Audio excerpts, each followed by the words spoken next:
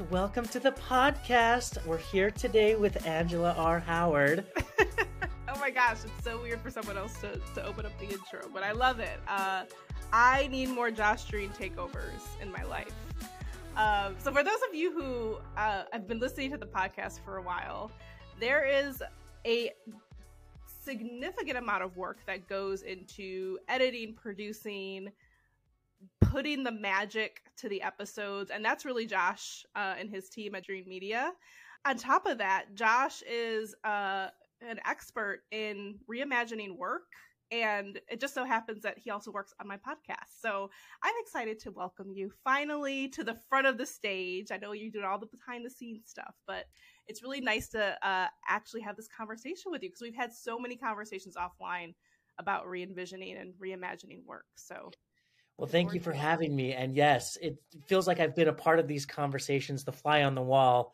And I will say that you are providing brilliant content that is so easy for me to put together and launch into the world and get excited about it, because it's something that we need to hear. And it's refreshing to hear the way you talk about these things and give us a little kick in the butt to make sure that we're social responsibility at work. It's a big deal. I love it. Well, thank you for agreeing to be on. We've been talking about recording an episode for a while, but one of the things that I was hoping we could talk about is really about your perspective, your philosophy, I'll call it a hypothesis, your theories on what work will look like in the future. And I'm not talking about the future of work, because I think future of work brings connotations around things that are actually happening now, right? Like hybrid work, like it's here, or why we need to talk about equity within the context of social responsibility and sustainability at work. Like all those things, like I think we're calling these things the future of work, but it's things that we need to be doing now, which is really what caused the change of the name of this podcast, kind of more action oriented. So it was kind of refreshing to hear your perspective about re-envisioning what work will look like in the future. I'm not calling it future of work because this is like next level. And it's also an area that I'm not super familiar with. So Web3, the metaverse, AI, like all these things are going to have an impact on how we work. And so maybe just give us an overview of what your stance is and your philosophy is. And want to kind of unpack that with you and understand what that means for progress in the world of work, but also where there might be some kind of question marks and maybe some things that might relate back to ethics and social responsibility. So tell us your perspective, and then we'll jump into the implications. Oh, absolutely. And thanks again so much for having me, Angela. I feel like we have so many conversations on the side as friends and as people who are curious about this space. And now to do it in some sort of formal capacity is just an honor. Dream Media is something that I am passionate about and do on the side because I love working with impassioned individuals like yourself. I also am a Web3 advisor at the Harvard Innovation Labs, which is a place for young Harvard entrepreneurs to build what they feel is going to be the future. These are young, next level Mark Zuckerberg individuals who are very passionate about Web3 technologies. So I get to spend a lot of time working with them on what work currently looks like, where it's headed, giving them the resources that they need to build the worlds that they want. I am also a core contributor at SoWork, the workplace metaverse, which is a platform that is building a Web3 metaverse platform for work. And it's incredibly exciting because it is birthed out of real world employee pains that they're experiencing today. I personally think that you don't have to look too far into what is the metaverse, what is Web3, what does all this technology mean? Like, we can look at the current real world pains that employees are feeling and look at how these technologies are solving them, because that is what's fascinating to me. The pandemic shed light on the fact that we can do remote/hybrid work really well. The problem is we got stuck with uninspiring tech. I mean, Zoom fatigue, being Slack bombed, the removing of anything that we liked about work, which was the human element, connecting with our friends, the spontaneous chats that we had that actually ended up being extremely productive. We lost all of that. And so the theory is the metaverse, as crazy as we envision it with AR, VR goggles and taking orders from our hologram boss and having them track all of our productivity because now they have all the metrics. That's not what we're talking about. The metaverse will, yes, be more digital, but it also will reclaim a lot of the human elements that we lack. And it will do it in a way that we've never seen before. And that's where I think employee pains will be solved, where I don't really like going to the office. I don't like having a 9 to 5. I don't like a boss micromanaging me. I don't like the company culture. And so today employees are leaving for other employment opportunities. Tomorrow they're going to leave for crypto networks in the metaverse. Okay, so tell us more about like this idea of crypto networks. Like kind of get an idea, like when you talk about the VR, you know, and all that, like to me that I kind of can envision it. I've been in environments. I've actually spoke at organizations who, you know, like I created an avatar, right? And I go in, I get to interact. You and I have talked through the SoWork platform. Mm-hmm. So crypto networks, zero idea what that is. And I'm sure there's people who are listening who are like, what is it? So tell us how that interacts. Yeah, that's a really great question. And to start, right, we won't start all the way back to like, let's define the metaverse, because everyone likes to do that and everyone has their own definition. That doesn't really work. The power of these future technologies, and the reason why people are calling it Web3 is because of decentralization. That's what we're talking about. We currently live in a centralized world where there is a few decision makers, a few shareholders who disseminate information through sometimes a fairly long organizational chart down to frontline workers, and frontline workers simply implement what they are told to do. And if they don't like that, they can get out because there's someone next in line who's willing to do that. There are a lot of pains that employees are feeling in terms of like, I am generating a massive amount of value potentially for an organization and all I get out of it is a paycheck. So at the end of the day, what we're trying to say is Web3 technologies, when I say a DAO or a decentralized autonomous organization, sits on a smart contract that is linked to the blockchain, and we start getting technical about all these terms, that doesn't matter as much as the fact that like, hey, now you as a core contributor have greater ownership, autonomy, flexibility in the work that you do, to where you actually get to be a decision maker. You actually get to own the value that you generate instead of giving it up to a few shareholders. So I believe the big shift is not that we're going to be wearing goggles, we're going to be wearing AR, VR goggles, but that we'll have much more, I hate using the word flexibility because it has a term around like the numbers, but we get to contribute to an ecosystem in a way that makes sense to us, in a way that makes us happy, and it cuts out 90% of the things that we hate in a traditional corporate environment.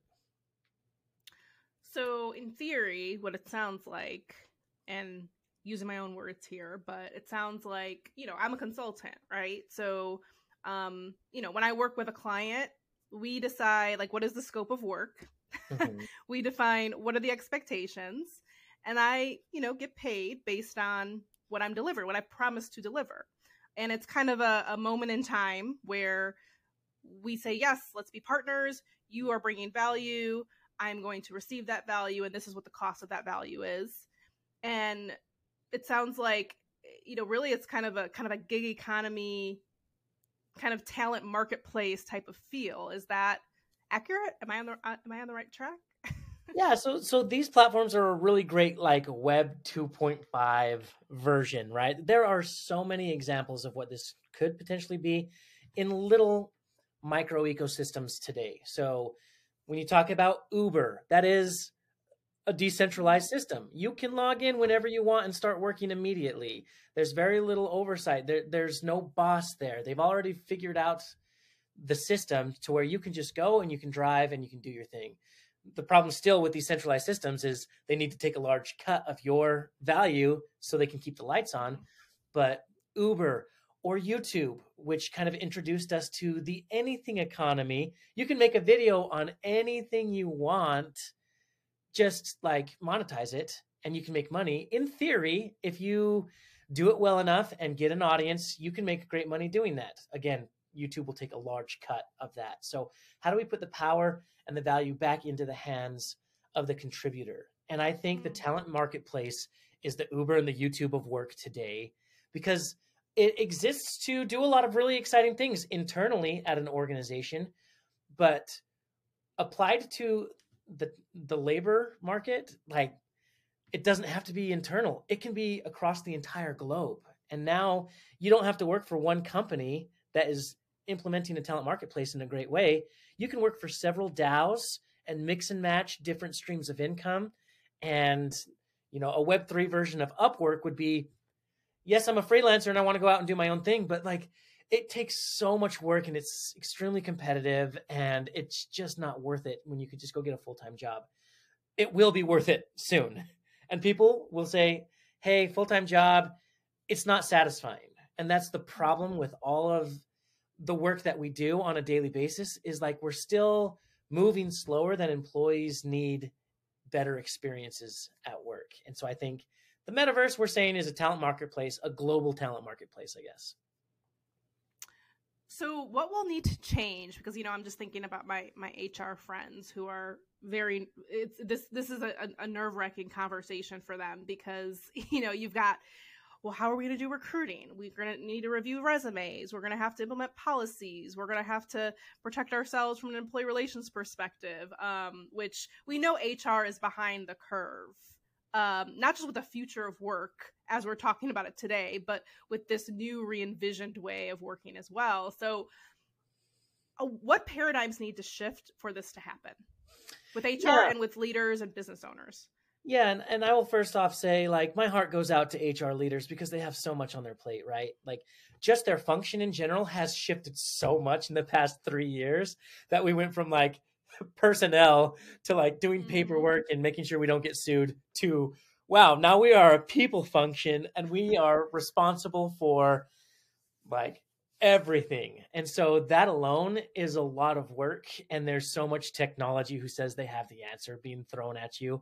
And you're just piled on top of it when you go to HR tech. It's like, okay, so what are we actually doing here? And that's the point to me, is like, we need to take a step back and like realize what is the core problem and how do we start solving that today? And so I'm saying you don't have to jump headlong into the metaverse. You don't have to be a digital first, like, early adopter, but you do need to start thinking in terms of, where is HR today and what's important? Does that really solve the problem? I think that leading edge companies with great HR departments are focused on employee experience. We moved from employee engagement, running surveys, collecting that data, maybe doing something or maybe not, depending on if we want to or not. Employees giving feedback to us as a gift, and then building maybe distrust in the organization because nothing changed and you actually used that information against me in some way. Like, so we've evolved from that into employee experience. Employee experience today is, let's design amazing experiences for our people. And when we say that, that's nice. In practice, only 1 in 10 organizations are actually bringing employees to the table and having the conversation with employees. Like, it drives me nuts that we're not like actually talking to them. And employees are like, I see it and I feel it, like, this is not the solution. You're designing experiences, but they have nothing to do with me. I don't play ping pong, guys. I don't really care about hot yoga that much. What I really care about is fulfillment and satisfaction in the work I do on a daily basis. I can't do that because I have bottlenecks, XYZ. And so the argument can be made is like, can organizations truly design experiences? Can they evolve fast enough? Or will the technology, Web3 technology, evolve fast enough to where I'm jumping from a human boss to an AI boss because this AI boss gives me all the flexibility I could ever want? and all I got to do is get my deliverables in a way that like makes sense for the project. It makes sense for the company. And so I just say, let's just start thinking about that, right? If you can't deliver on employee experience, AI will. Mm. Well, I'm glad you brought up AI because that was where I was going to go to next. What does this future re-envisioning of work, what kind of considerations do we need to make for things like belonging? You know, there's some key human elements to how we operate, right? We're social beings. You know, work has become a system of community. And do you see that being impacted? And how are experts like you thinking about those things in the development of these platforms? It's so fascinating when we think about the pattern of emerging technology and how society embraces it. I think when we look at the birth of the internet, it started off as like, what the heck is this thing? To like, oh, I finally get it, and this is pretty amazing. To today, I feel like we're kind of in the dark ages of the internet because there are very few large conglomerate organizations that are completely centralized and completely control everything. Like they control our data, they control the flow of information. And I think that society, for the most part, it feels like we're looking at that and being like, ooh, that was kind of a mistake. Like, look at what's happening with Twitter, right? We have billionaires coming in and doing whatever they're going to do based on their opinions, thoughts, beliefs. Whereas a decentralized system will reclaim a lot of the reasons why the internet is amazing, right? Why we as humans love to connect. Social media used to do that. Now it feels like a cesspool of like bad behavior. What it can be is what we think about. It's like, okay, so how can we design an actual world where we are good actors and we do care about each other? And that unfortunately is yet to be decided. But I do know that there are a lot of forward-thinking leaders who are thinking in terms of, well, like the resume, like let's just look at pieces of HR, right? Like the resume is onboarding period is kind of an interesting thing. Recruiting is kind of an interesting thing, how we've leveraged these technologies. What if instead of like an employee coming to you with a self-reported piece of paper that is their resume, like, do you actually know if this is real or not? It's still crazy to me, like that we don't know. What if we actually had a digital wallet? A crypto wallet is what we've been calling it. And there's tons of organizations out there where you can get like a MetaMask wallet and your digital imprint is in that wallet. All of the work that you've completed, all the courses that you've taken, all of that is already in place. And you don't need to send that to a human that says, cool, we have your resume. Now let's make an objective decision on if this is the right fit or not. We can leverage AI to fix whatever problems we've seen with, oh, well, they're not a good culture fit. Or, I'm just highlighting one way that this technology will change the way that we work is because now it's not going to go out and say, hey, we see who you are and your skills and we matched you with the perfect company. That's kind of what Indeed and LinkedIn is trying to do. It's like, hey, there are tons of DAOs all over the world, and they all have projects that they've thrown out into the ether, and we have matched you and this team with the perfect project because it's doing 99% of what you love to do only without having all the baggage that comes with corporate work. So can we build it is the question. There's a lot of ethics and morality that needs to be considered, and I would just hope that we as a society can do it well and do it together. Yes, and that's why I feel like this conversation is so important because I think the question mark as to if this is going to stick is a yes. I know we're having some issues in the news around crypto with certain bad actors, but I think there's enough momentum around this and progression around this that this is going to be real. And you bring up a good point, which is the idea of bias and human bias, and how that can perhaps be eliminated with a more objective piece of technology like AI.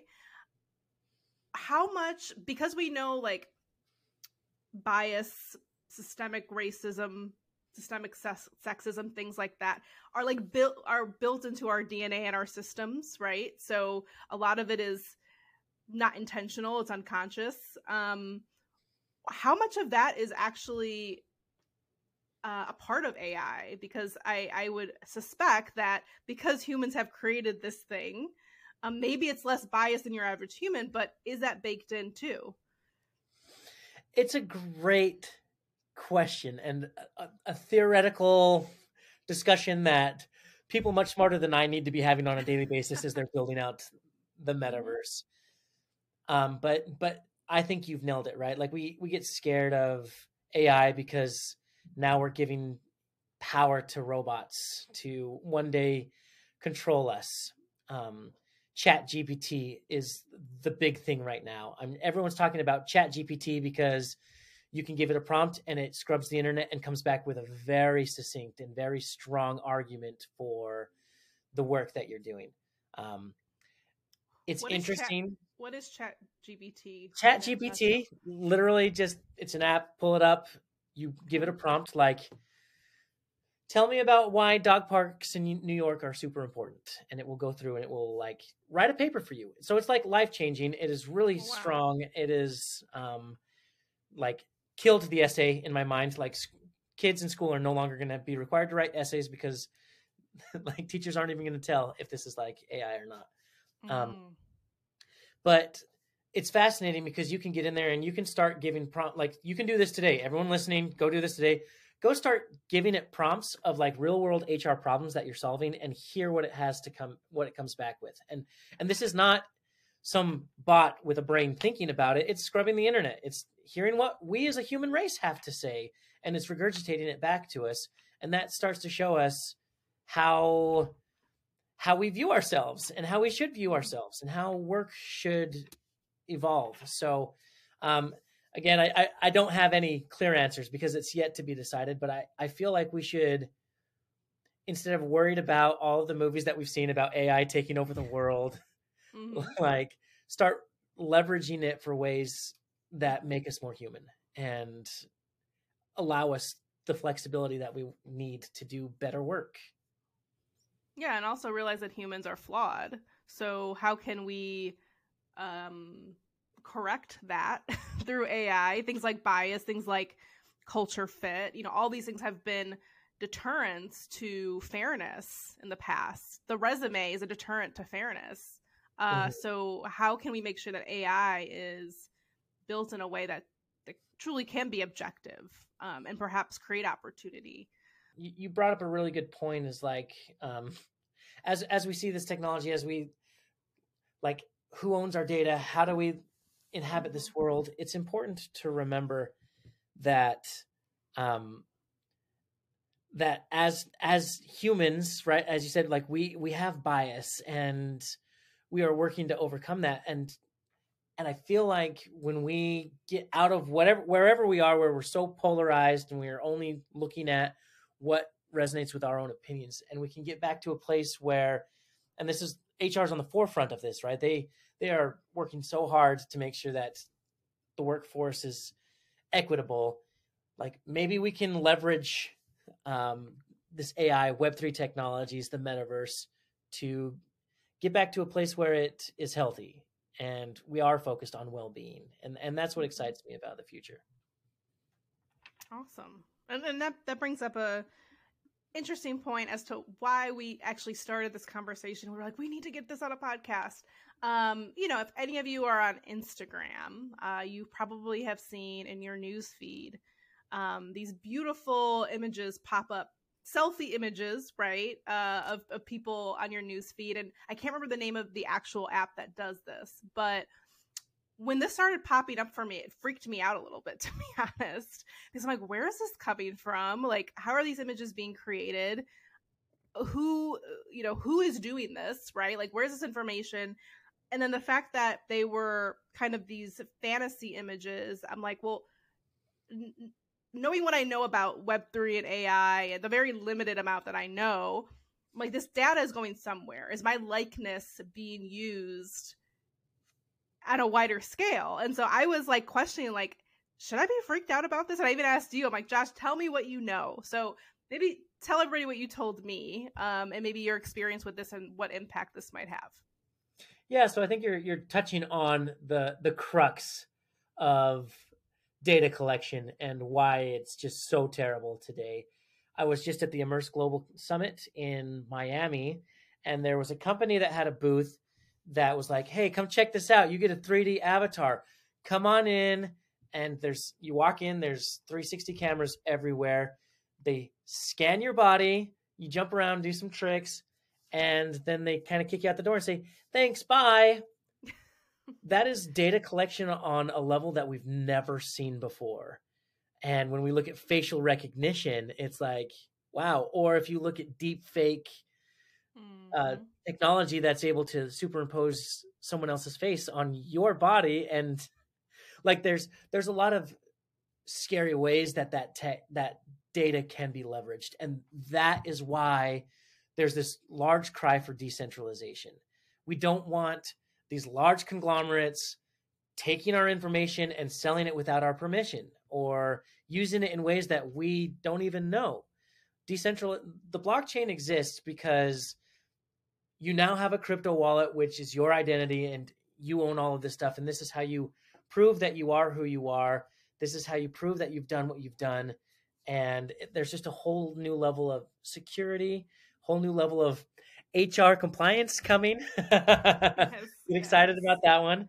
And so there's reason to be excited. There's also reason to like be cautious, because with great new technology comes a lot of good, also a lot of bad. And I think there are a lot of people right now who are building Web3 because they believe that we can reclaim a lot of these, we can fix a lot of these problems in theory. It's yet to be seen if we can do that or not. Yeah, it's pretty fascinating.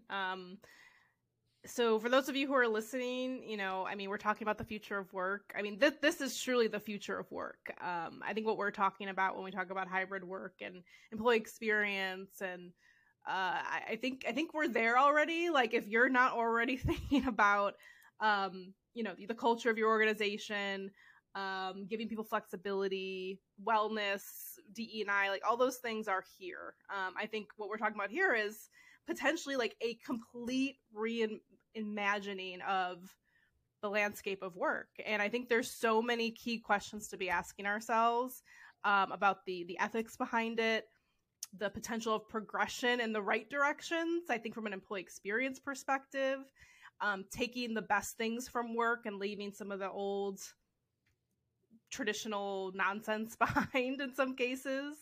So I just think it's a fascinating conversation, and I think we need to keep an eye on it. And, we talk about social responsibility.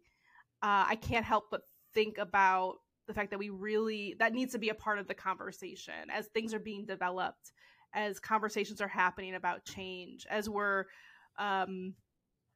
creating beta versions of things. Like, we really need to have someone at the table who understands the human psyche and psychology and how we actually work and what's actually going to be beneficial in the long run.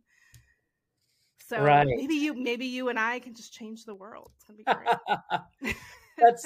That's the hope. And it's a long and winding road, because I think, especially you as a consultant, you play in the, all right, let's evolve from the 90s to the 2000s with some companies. And you also are dealing with like digital first, digital natives who are out there on the forefront. So it's truly about like the HR problems that we're dealing with are like, have empathy, listen to people, meet them where they are, create custom experiences that they will love. Like, it's hard to do that when we are human. We're not calculators.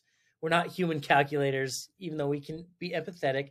How can we scale that? So I literally just wrote about this in an upcoming book. We just landed a major book deal with Harvard Business Review Press that we're really excited about.